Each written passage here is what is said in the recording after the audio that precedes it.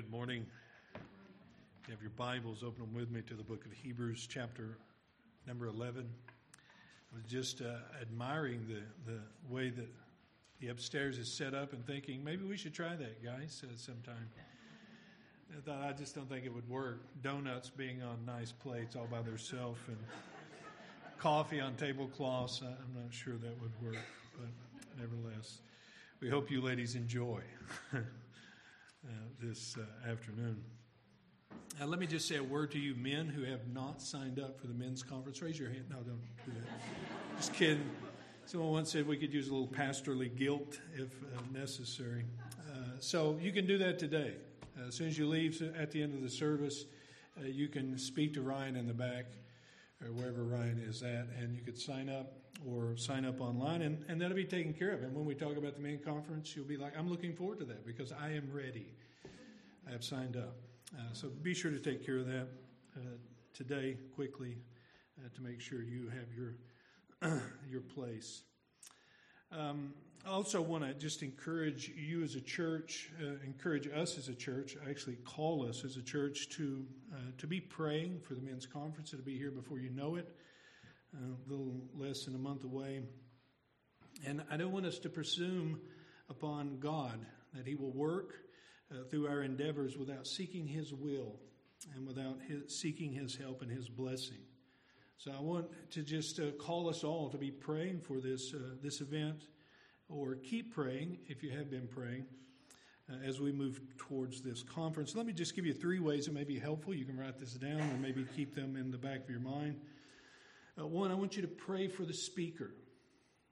Pray for HB, who will be coming out of Jacksonville. He's a pastor in Jacksonville, Florida. Be praying for him that God will give him strength and insight as he makes preparation. It isn't just us being prepared. We want God to prepare the man who's coming to minister to us. Paul tells the Ephesians, he asks them to pray that words would be given to him in opening his mouth boldly to proclaim the mystery of the gospel. It's a good prayer to be praying for HB as he makes those preparations. And secondly, I want you to pray for the men who are coming.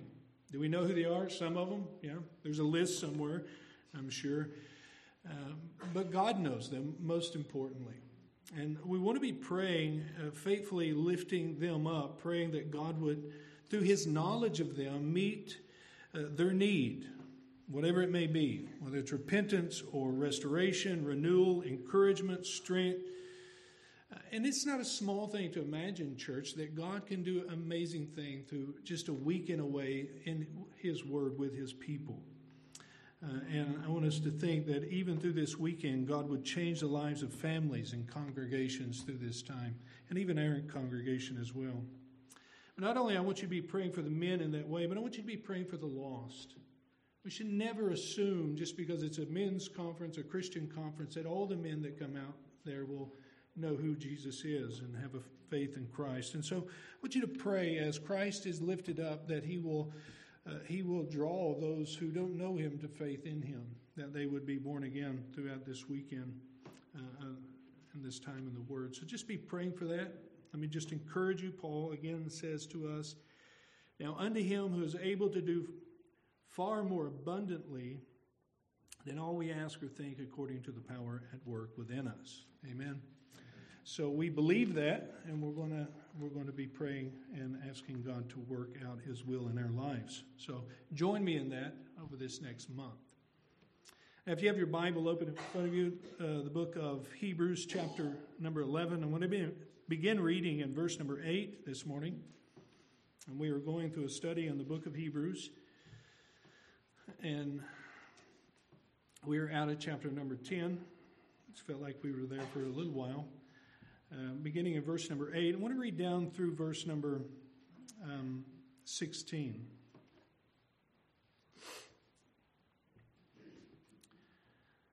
The Bible says, by faith Abraham obeyed when he was called to go out to a place that he was to receive as an inheritance.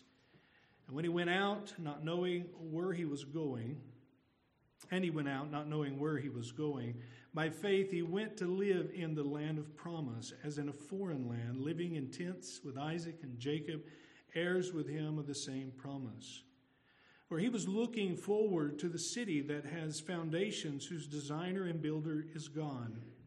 By faith, Sarah herself received power to conceive when she was past the age, since she considered him faithful who had promised. Therefore, from one man, and him as good as dead, were born descendants, as many as the stars of heaven and as many as the innumerable grains of sand by the seashore. These all died in faith, not having received the things promised, but having seen them and greeted them from afar, and having acknowledged that they were strangers and exiles on earth. For people who speak thus make it clear that they are seeking a homeland. If they had been thinking of the land from which they had gone out, they would have had opportunity to return.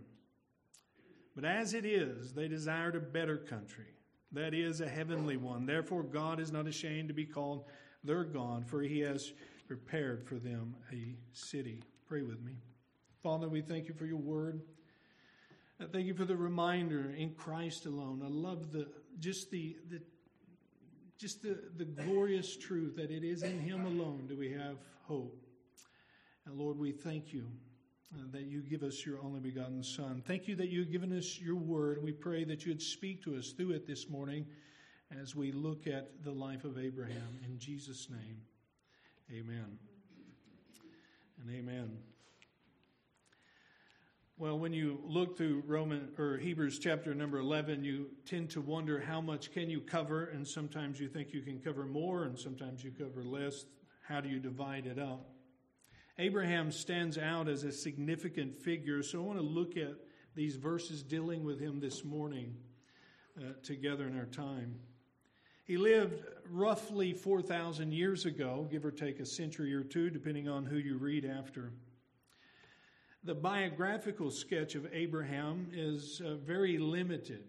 It begins in Genesis chapter number 12 and ends in Genesis chapter 25, verses 7 and 8, that really convey the end of his life when it says that 175 years is the extent of his years, and Abraham breathed his last and died in a good old age.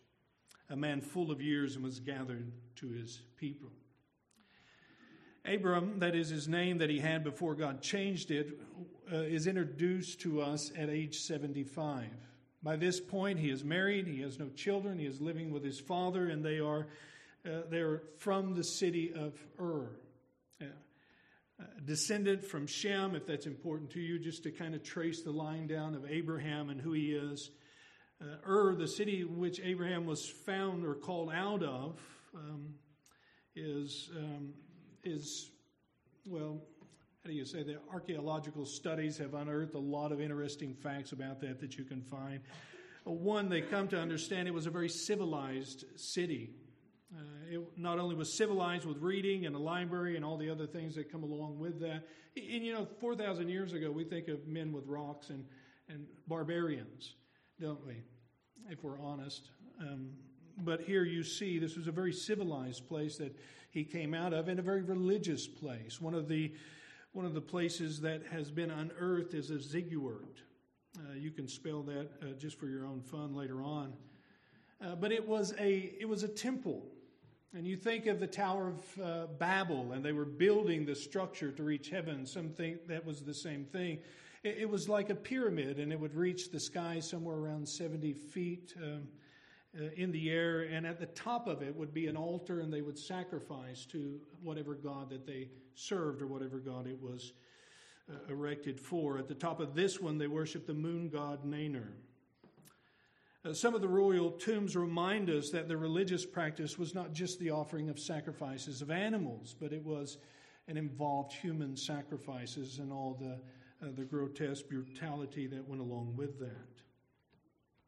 Joshua gives us a small account of Abraham as God calling him out of this place, an insight as he refers back to God's leading the children and establishing the nation of the children of Israel. Joshua 24, in his sermon to the nation, verses 2 and 3, he says, God called them out of Euphrates, Terah, the father of Abraham, and Nahor, and it was there that they served other gods To put it bluntly, Abraham and his father's father, they were all what we would consider theologically pagans. They worshipped other gods. Then I took your father Abraham, he tells us, from beyond the river and led him through all the land of Canaan and made his offspring as many, and I gave him Isaac. And Joshua gives us that record. We don't know how God called Abraham. We don't know how he spoke to him, in what manner. The Bible doesn't tell us. It just simply begins, kind of an automatic start. You want some more detail, but God does not give us that detail. Stephen reminds us that the glory of God appeared to our father Abraham in his sermon in Acts to the Sanhedrin. And it was while he was in Mesopotamia before he lived in Haran. So it was in this place of Ur, in this pagan city with this pagan worship and this kind of mecca of civilization at that time. It was somewhere south Iraq, near what would soon to be or later on become Babylon. It was in this place that God calls him out and really does some amazing things as we come to understand our Bible. Abraham's call is obedience. The promise that God gave to Abraham all set him apart as a prominent figure, is not to be passed over. And the fact that he is seen as the father of Israel gives him a special place, especially to the readers of Hebrews, or to who the letter was written to, would have been a Jewish congregation. To draw back to Abraham was only a natural thing to do for the writer. In fact, what you find in Jesus' day is their relationship to Abraham was the confidence of their right standing before God. Jesus dealt with that in his time, saying that no, you're of the father, you're of your father, the devil, not Abraham, and so trying to correct some of that idea. So there is that close connection, and Abraham being that prominent figure. And the Old Testament mentions Abraham 40 times beyond the narrative of his life being mentioned in Genesis. And in the New Testament, we see him mentioned some 70 times as being drawn on illustrations and teaching. And Paul famously mentions Abraham and sets him as a standard of justification by faith alone. Romans chapter 4, Galatians 3. And it's worth noting that in those sections, as Paul's arguing that we are made right before God, with God, through faith and faith only. He's drawing Genesis 15:6 as that statement that is being brought out or exegeted for Paul. At this point in Abraham's life, he had no children of his own. He was about to make his servant his heir to the promises of God. And so he's in this kind of limbo. What about the promises? And God takes him out and says, look at the stars of the heaven. This will be your offspring that will come from you, not your servant. The Bible says in response to that, Genesis 15:6, Abraham believed the Lord and he counted it to him as righteousness. You imagine here a 70-some-year-old man going out, God saying, I will give this to all of you. His wife is barren. They have no children. He looks up to the stars of the heaven and he says, I believe it. That's what he's saying there. And God says that he counted it to Abraham as righteous. Again, Paul demonstrating in Galatians that Abraham and those who believe in God and believe the gospel are the true offspring of Abraham, sharing in this blessing and promise and relationship to God. James also uses Abraham as an example of active faith, the same way our Hebrew writer does here, which is seen obedient faith, or faith in obedience, faith that is displayed what it looks like. And really that's what chapter 11 is about, isn't it? He's trying to bring our minds out of abstract ideas and definitions, out of what some of us might think mathematical problems, which we enjoy. You kind of work them out. This is what it looks like when it has flesh and bones and muscle and blood flowing through its body. This is what faith looks like. Active, believing, trusting God is demonstrated for us in these characters. And at the top of that is this man, Abraham, and his example for us, or to us. The kind of faith Abraham had is what he means by verses 8 and on through, showing us what faith looks like. What faith looks like. Now, I know it might be strange to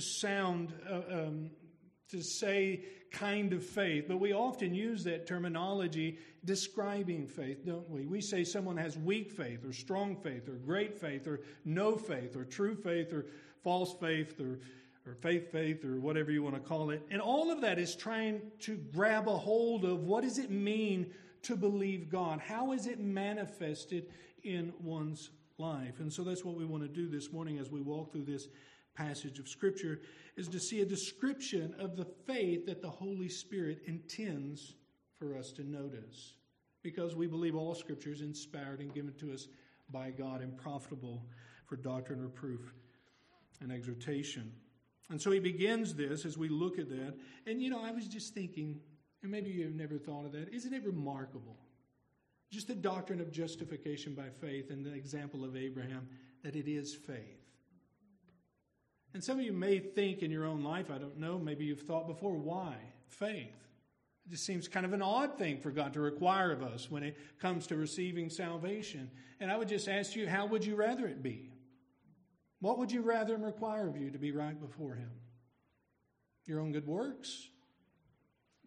What you can give, what you can accomplish, what you can achieve? Because the Bible says in all of that, we have contaminated all of those things because we are turned away from God, we are sinful.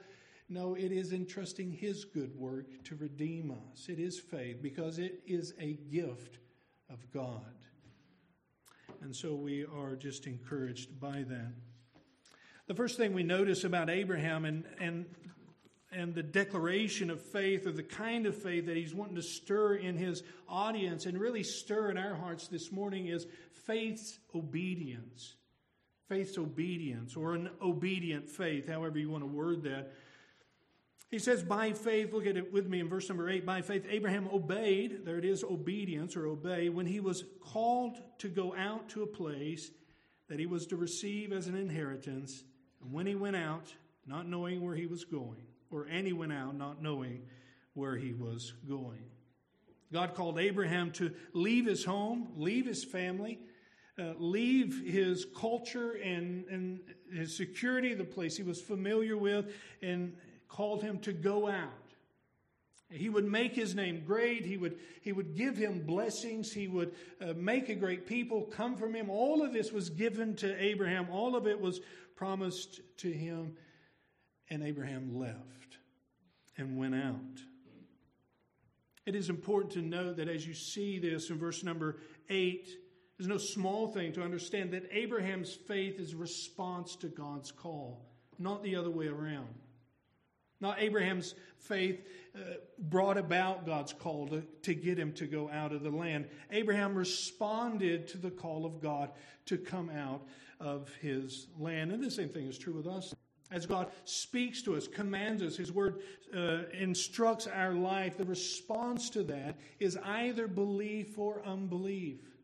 And the example in front of us, it is seen that Abraham left, responded with belief in God's call.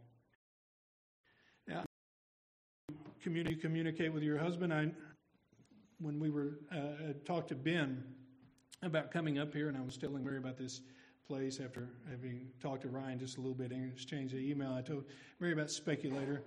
So she gets on Google and she looks it up and she says, do you know how much snow they get? And I said, no. She says, you want to know how much snow we get a year? And she told me. And it's not a lot. I don't know if she could tell you the numbers. It was unbelievable, wasn't it? We knew where we were going, kind of, until we got here and we're like, no, this is unbelievable. Look at the snow you guys get. Now, some of you guys are leaving here this week, and I know why.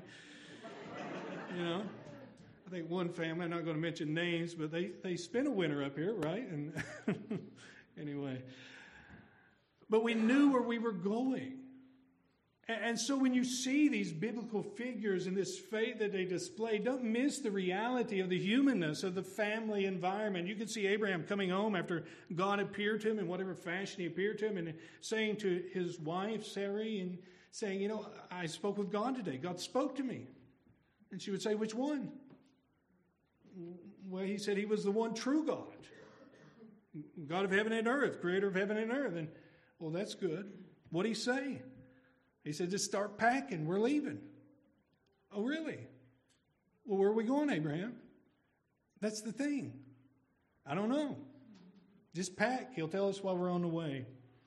Some of you like to take vacation like that, but others of you get really nervous when you think about leaving a trip without having every detail planned out. But God doesn't lead us that way, does he? He doesn't give us the answer to every question we ask. And honestly, many of the questions we ask we'll never have the answer to. I think we'll forget the question when we see him face to face. You know, the things, when I see God, I'm going to ask him. I don't think you will. That's just my opinion. I think you're just going to be amazed I'm here. But nevertheless, Abraham believed God. He understood. His faith was rooted that he had heard from God, and he understood enough that God said, leave your family, leave your place, and come and follow me, and I'll tell you when we get there. And that's what you read in chapter number 12 that was read this morning. And when he got there, and after he built an altar, he says, this is the place I'm giving you. And so Abraham believed God, obeys the voice of God. You see that same thing in the New Testament.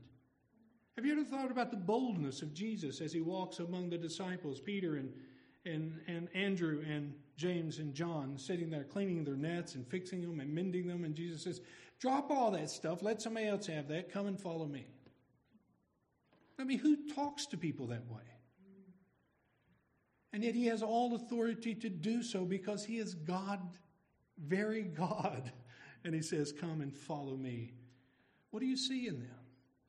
They drop their nets and they follow him.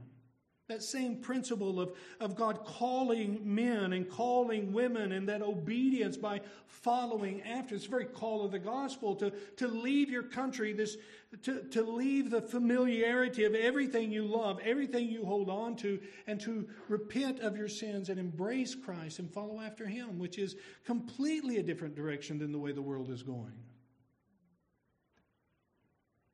The command of the gospel, the call of the gospel is to come and follow him, and the obedience of faith follows after.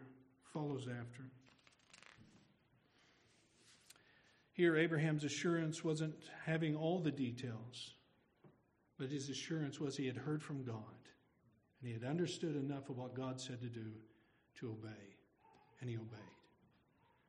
Faith, trust, belief in God is a belief and a call to obedience of what God has said, what we have come to understand God has said. His word, his will begins to mark the believer's life. But not only do you see obedient faith, or faith that is obedient, verse number 9, you see faith that has patience.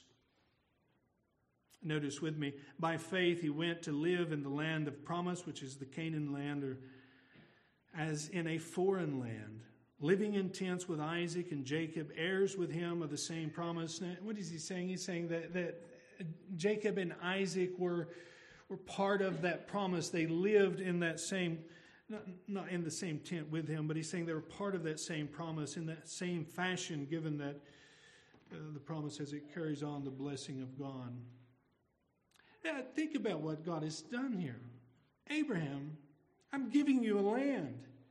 But by the way, you're going to live as a stranger in it, and you won't possess it. None of it. The land you walk on won't be yours, but will be generations down. Actually, in chapter number 15, we read 400 years of being enslaved or being captive in a foreign land before they come back and ever possess the dirt that I'm promising to you right now, Abraham. How frustrating that would be, right? Hey, can we be honest? You know why? Because we want now.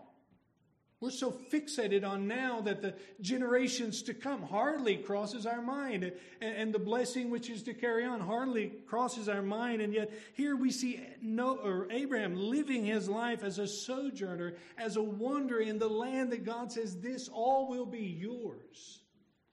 This will all be yours. Come and walk the breadth of it and the width of it and see all which I will give to you and your offspring. Abraham lived, demonstrating his patience. He lived by faith as a stranger in the land, and the word of promise, the word that God would give the land to him, the word and the promises that he gave, was his comfort in the wandering years. 100 years he walked the land. He died at 175. That's pretty easy math. He started at 75. There you go. And for 100 years he lived with patience. He lived trusting, comforting himself in the promises of God. One Puritan commented on this, saying, all of this is said to show that faith is content with God's word. It leaves God to the accomplishment of the promise and mind's present obedience. He went out, and that was a great trial, but what was his encouragement? The promise that he should receive it for an inheritance. And I know I've often said this in passing, and other times Abraham was marked, and you see that even in our text here in verse number 9, he was living in tents. His life was marked, his dwelling was marked in a kind of moving fashion, transient fashion. He was always moving, never permanent. You camp out in a tent. You don't drive the stake so deep that you can't pull it up and move and go to some other place. This is the way that Abraham lived. What you see him marked by is tents and altars. It wasn't cities that Abraham built. It wasn't great structures which marveled the inhabitants of Canaan. But it was altars. He would pitch his tent and build an altar. And it was his altar which was a demonstration of his faith in God, which he left as a heritage to Isaac, and that to Jacob and Joseph and to you and I. It was his faith, was a declaration, his worship of God, his belief in God, which has been and continues to be an encouragement to us. What he left behind, what he built with his own hands, was that which he declared with his own life, day in, day out, as a sojourner and a stranger in the land which was promised to him. And that is that he believed God. That he believed God. Do you remember how Peter refers to us? We are likewise called strangers and pilgrims. Sometimes we resemble more strange than strangers. But even in our homes here, the places we hang our hat or hang our coat, or the places we grew up, all of that changes. All of that moves and is temporary. We see that in the life of Abraham. It reminds me of the old song which we used to sing. I don't know. Used to sing in the South, "This world is not my home, I'm just passing through." How many of you ever heard that? Does that reflect your life? The way you think about this life? Abraham lived as a sojourner, as a stranger in a land that was promised to him, and yet he did not possess it, not fully, but he possessed the promise. He saw it afar off, the Bible tells us. He was content in God's promises that it would come to pass.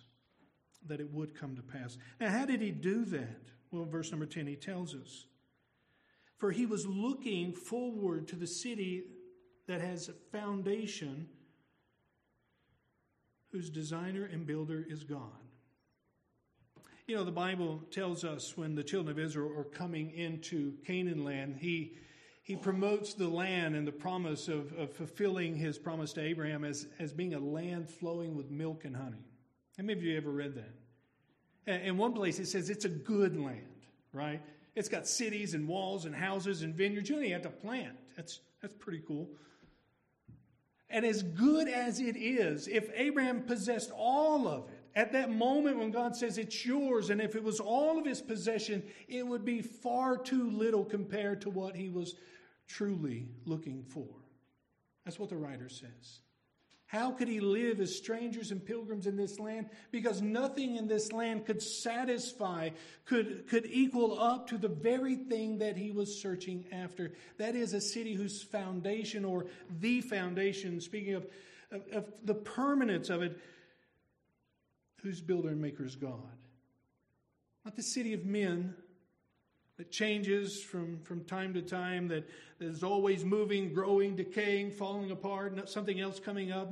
Nothing like that. He says he was looking for something that that is not to be found in Canaan, not this kind of Canaan that's in this world. He was looking for that city whose builder is God.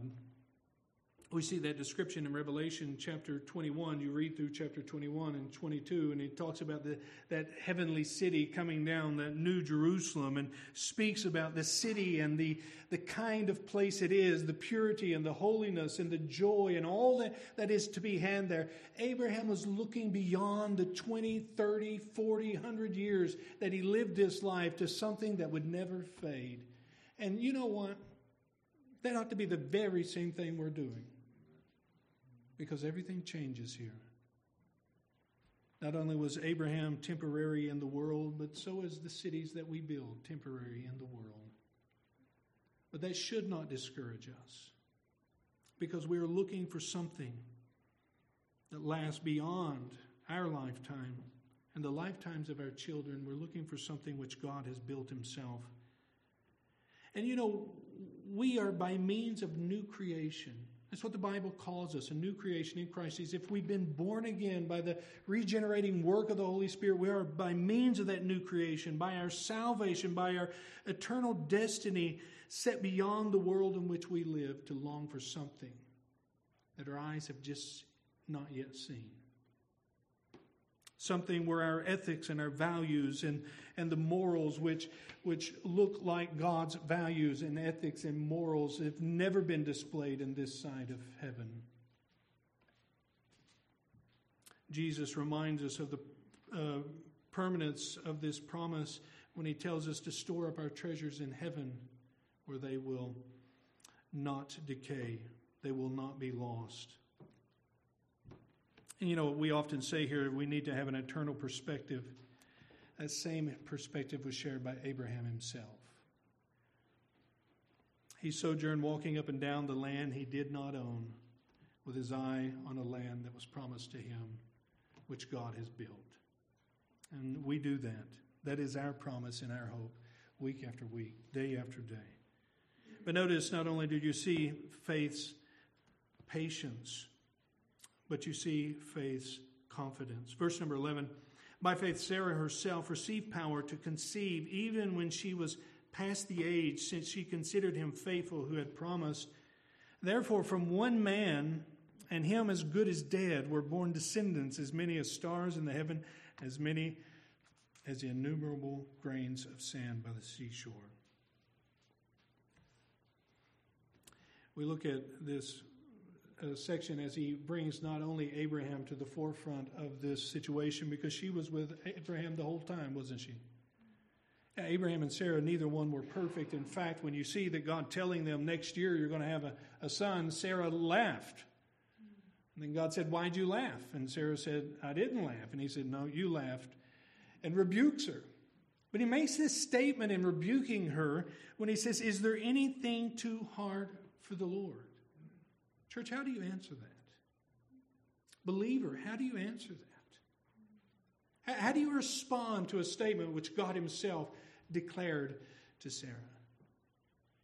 We don't know how it all worked out. We don't know at what way this rebuke kind of worked into faith in Sarah's. I mean, after all, she's 90. Abraham's 100 years old. Having children at this point it's beyond imagination. It's ridiculous to think of that. And yet God says, is there anything impossible with man? Is there anything too hard for him? How do you answer that? Well, the Bible tells us when Isaac was born, Sarah laughed again, saying, because everyone else is going to laugh when they see a 90-year-old woman breastfeeding a child. Because God was faithful to his promise. That's what he says here. That's the secret. She considered him. She thought of him. She understood of him being faithful who had promised. Faithful who had promised. Her confidence and Abraham's confidence in the promises of God and even in the promise of Isaac rested in God himself. It brings us back to the power of the Lord and of who he is. To Moses, he tells him, I formed your mouth, when he says, I can't go because I stutter. And to Mary, the angel says, for nothing shall be impossible with God. Over and over, we're drawn to this God who does the impossible. Men and women still see God do mighty things for His glory today. Would you agree with that? To where the only explanation at the end, when it comes to how did this happen or how was all of this done, the only way you can explain it is God. God, simply God. If it was not for God, the psalmist said, who is on our side, then we would have perished long ago. And he goes through that long psalm telling us over and over, but God. The only explanation, and God still does that today. He started a nation from two people who were well past bearing children. Of course, He could do that because He created man out of dust. But they believed God. They believed God as Abraham knew his wife, to put it nicely in the King James language, as he knew his wife and they bore a son. God worked through the impossible. In times of overwhelming difficulty, does your faith lay hold of a God like that, in which nothing is too hard for Him? Who He is and what He can do. You remember back in verse number 6, we must believe He is, and He is a rewarder of them that seek Him. And there's much we can say about this, about Abraham and Sarah having a child, but it does speak to the reality that God is able to do far exceedingly beyond our limitations, beyond all of our expectations, beyond what anyone else can fathom. God is able to work and move and do. And it doesn't mean that if we believe something and we want it bad enough, God is held captive and has to do it. As some have tried to twist the idea of faith, that if you just have faith, He is sovereign, not our faith. Well, that's a subject for a different time. I think our problem is more in the sense on the other scale. As in the midst of difficulty, and we see it in our prayer life or our lack of prayer life. We see it in our frustration. We see it in our hopelessness as we deal with life and wrestle with the difficulty things. It isn't God can. It says, it is that cry from our heart, can God? Can God? Which the Bible is clearly and boldly declaring, yes, God can. Yes, God can. I don't know what burdens you carry, and I don't know what overwhelming things which you've tried to fix, and it's just not fixed, and trying to deal with, and you can't get it all lined out. People sometimes are like that. Family members are like that. You find hopelessness, and you grapple with all of that. We're not just laying a hold of chance, and maybe it'll work out. We're being brought back to the reality of trusting in God, who is able to do and go beyond our own limitations. And our wayward children, and the strugglings between one another, and the impossibilities of the stress that's going on in our life, and even ministry-wise, we want to live and serve God in a way that at the end of the day, the only explanation is God. All the glory goes to Him. He is able to do the impossible, isn't He? And I would just want to encourage you theologically, and I don't mean to get off of the subject here, but theologically, I want you to think about salvation in those terms. When you pray for the lost, that we share and we're faithful in witnessing and carrying out the gospel and preaching and praying and all the things that we can do. But at the end of the day, it takes God to change a heart of stone into a heart of flesh. And God can do that over and over, no matter how hard of a sinner they are. The Apostle Paul sets himself as an example of that. And then he says, I'm the chief of them. You think you're bad? I tried to kill out and stomp out the name of Christ and His followers. And yet God's shown mercy to say, if He can save me, He can save the worst of you. God can do the impossible. God can do the impossible. Fourthly, I want you to notice, not only does faith walk with obedience, faith lives with patience. Faith hopes,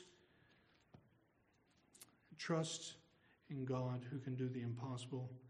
He gives us a few lessons to take home with us, verses 12 through 15. He says, from one man, and him as good as dead, speaking of Abraham, was born descendants as many as the stars of heaven, as many as the innumerable grains of sand by the seashore. These all died in faith, not having received the things promised, but having seen them and greeted them from afar, and having acknowledged that they were strangers and exiles on earth. Again, he's trying to bring out the reality that this church needed to be reminded of, and that is that you live this life as a stranger. It doesn't always feel comfortable. You don't always fit in. There is a home, and you're not there yet. They lived this way, but they did so anticipating the home to come. Verse 14, for people who speak this way make it clear that they are seeking a homeland. If they had been thinking of that land from which they had gone out, they would have had opportunity to return. A nation of Israel brought out of slavery. Taskmasters, whips, building for the Pharaohs, for the Egyptians, cruelty and all the other things that are going on, and they're in the wilderness. And what is the thing that they long for? The lentils of Egypt. In one place, the insurrection, the rebellion was so difficult that they were about to, let's get rid of the Moses figure and let's raise someone up who will lead us back. And let me just say that if that is our mindset, there will always be people around in our life who will be willing to lead us back to where we came from. And yet here we see that's not the example set before them. That's not the example set before us. They were not thinking about the land they left, longing for what they left behind. They were thinking about what God has promised them. The promises of God were set in front of them, not to return, but to go forward, to possess, to have, to find the fullness of. Verse number 16, it says, but as it is, they desired a better country. That's a true thing in our Christian walk. God has not brought anything out of our life. He's not brought us out of, called us out of anything that is better than what we're going to, what He's promised us. Do you believe that? It's far better with God. It's far better now with God than what we left behind. Amen? And he's saying that even in this life, Jesus says you could gain the whole world if it's possible to do that. You could own it all. Right? Who's the richest guy now? Bezos, whoever it is. You can own it all. And he says, what good is that if that's all you got and you lose your soul? They were not looking for that which is here. They were looking for that which is to come. A heavenly one, verse 16. Therefore, God is not ashamed to call them His own. We're not settled here. We're never settled here, not all the way. We have a family member who owns a Mexican restaurant, Francisco. Really nice guy. I don't know if he knows half of what I say sometimes, but really enjoy going to his restaurant. That's one thing I miss being up here. Just by the way, if you want to start one of those, go ahead. Murray will cook quesadilla for you or whatever that is. But he owns a home in Oaxaca, right? He owns a home in Oaxaca where our missionary, Chris Johnson, lives. It's a nice home. And I think the plan, at least I think I understand the plan, is he's living here. He's married to Mary's aunt and all that stuff like that. But I think his plans go home to Oaxaca at some point. That's the reality with us, isn't it? We live here, we work here, we serve here, we do a lot here, but our desire, our plan, the end is that we're going to go home. We're pilgrims and strangers. We've got something far better than what this world has to offer. We sell, we buy, we invest, we build, we marry and have children, but all of that does not make this place home. Not really, not truly, not in the fullest sense which God has promised to us. We serve God here, invest in the kingdom of God, all with our eyes fixed on the promise of God and that heavenly city. And really, in that pursuit of those things, in that service, in that work, that is how we see the promises of God. That is how we see them. And that I would be reminded of that, and that you would be reminded of that this morning. Now, let me just give you 3 things I think that may be helpful to you as we consider that this world is not our home. We're only passing through. One, it reminds us not to get too wrapped up in the temporary. Not to live in anxiety with the things that we can't control in the age and life we live in. And that is all temporary.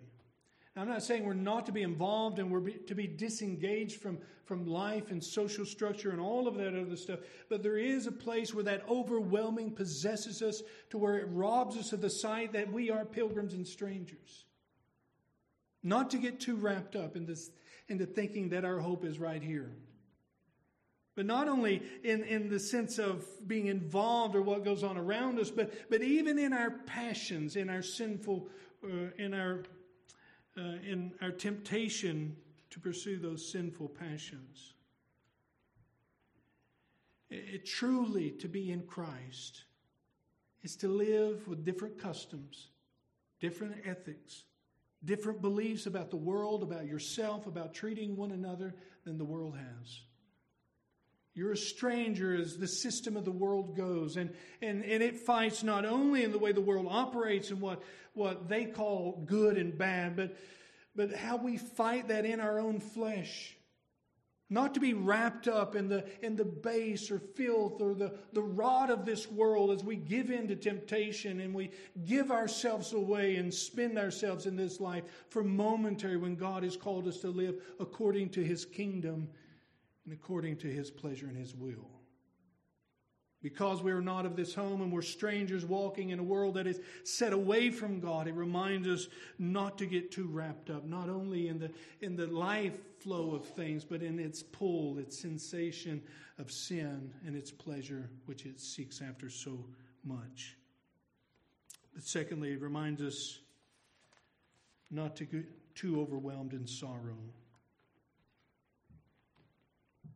In the middle of suffering, the church needs to be strengthened in their faith and their resolve. That's the very purpose of him writing this letter.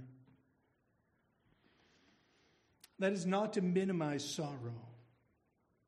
That is not to minimize suffering and pain and hurt and heartache, and not to say that we do not feel overwhelmed with the weight of trials in which we face. We will feel that way. We do go through those things. It does hurt. It is heavy. And it may very well be that some of those afflictions and some of that pain will never leave us in this life. But it will leave us, is what he's telling us. That's the point that he draws out. Not to become too overwhelmed with sorrow, to think that there will not be a tomorrow without it. Because there will be, if it is rooted in Christ. We may face it here for decades, and we may bear it heavy, and it may hurt, it may be difficult. But Paul brings us back in the midst of his own suffering to that lesson in which we're to learn that sorrow which we experience in this life will not be worthy to be compared to the glory that shall be revealed in us. And he's not minimizing the sorrow. He's not minimizing suffering, but what he's saying is not to be overtaken by it. Because there is glory to be shared just as much as there's suffering to be shared for the Christian. Take courage, take strength, wait with endurance, because one day the sun will rise, one day the sun will come back, and there will be no setting of it. There will be no night. Not only does it remind us not to get too entangled with the world, too overwhelmed with its sorrows, but it reminds us to invest in the things that are lasting.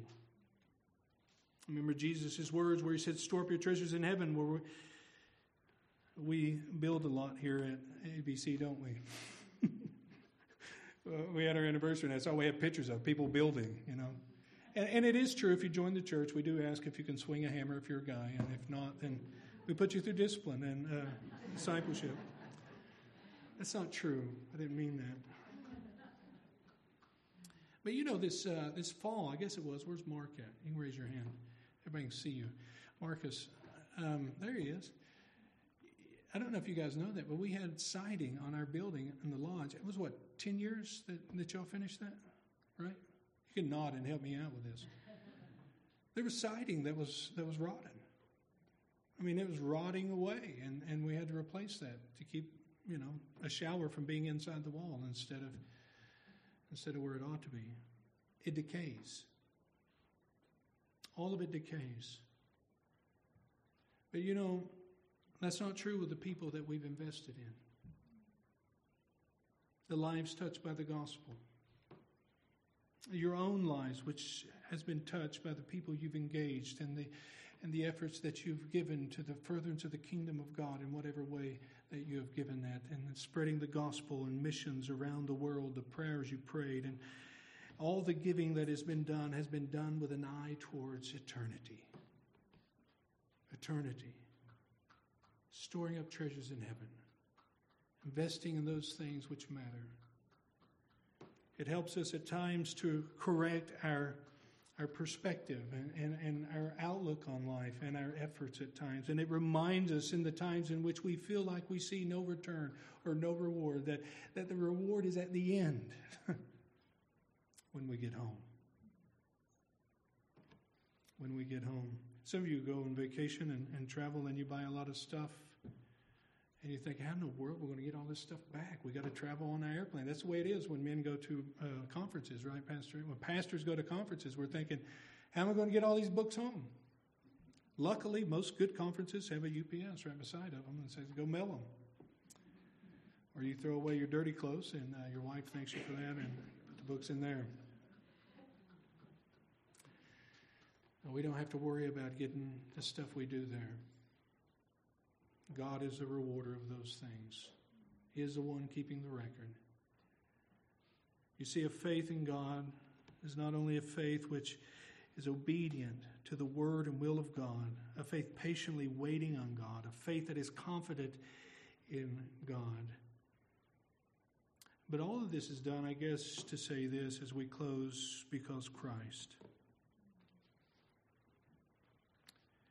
Not because faith is disconnected from its source. They believed, and they did all these things, but who did they believe? They believed God. Who is God, the Bible tells us? Is nothing less than Jesus Christ, who was born of a virgin, who lived a sinless life, who died as substitutionary atonement, who rose again the third day, and the Bible says will one day come again. They believed in God. And Jesus' entrance into the world is saying, here is God. This is the vision. This is who you trust and who you believe in. And once you read the first part of Hebrews, all that he's done for us in making preparations, the writer is simply saying, keep believing. Keep waiting. Because as Sarah teaches us, he is faithful who has promised. Pray with me. Father, we thank you for this day. Thank you for your blessing to us. Thank you for your word. And Lord, and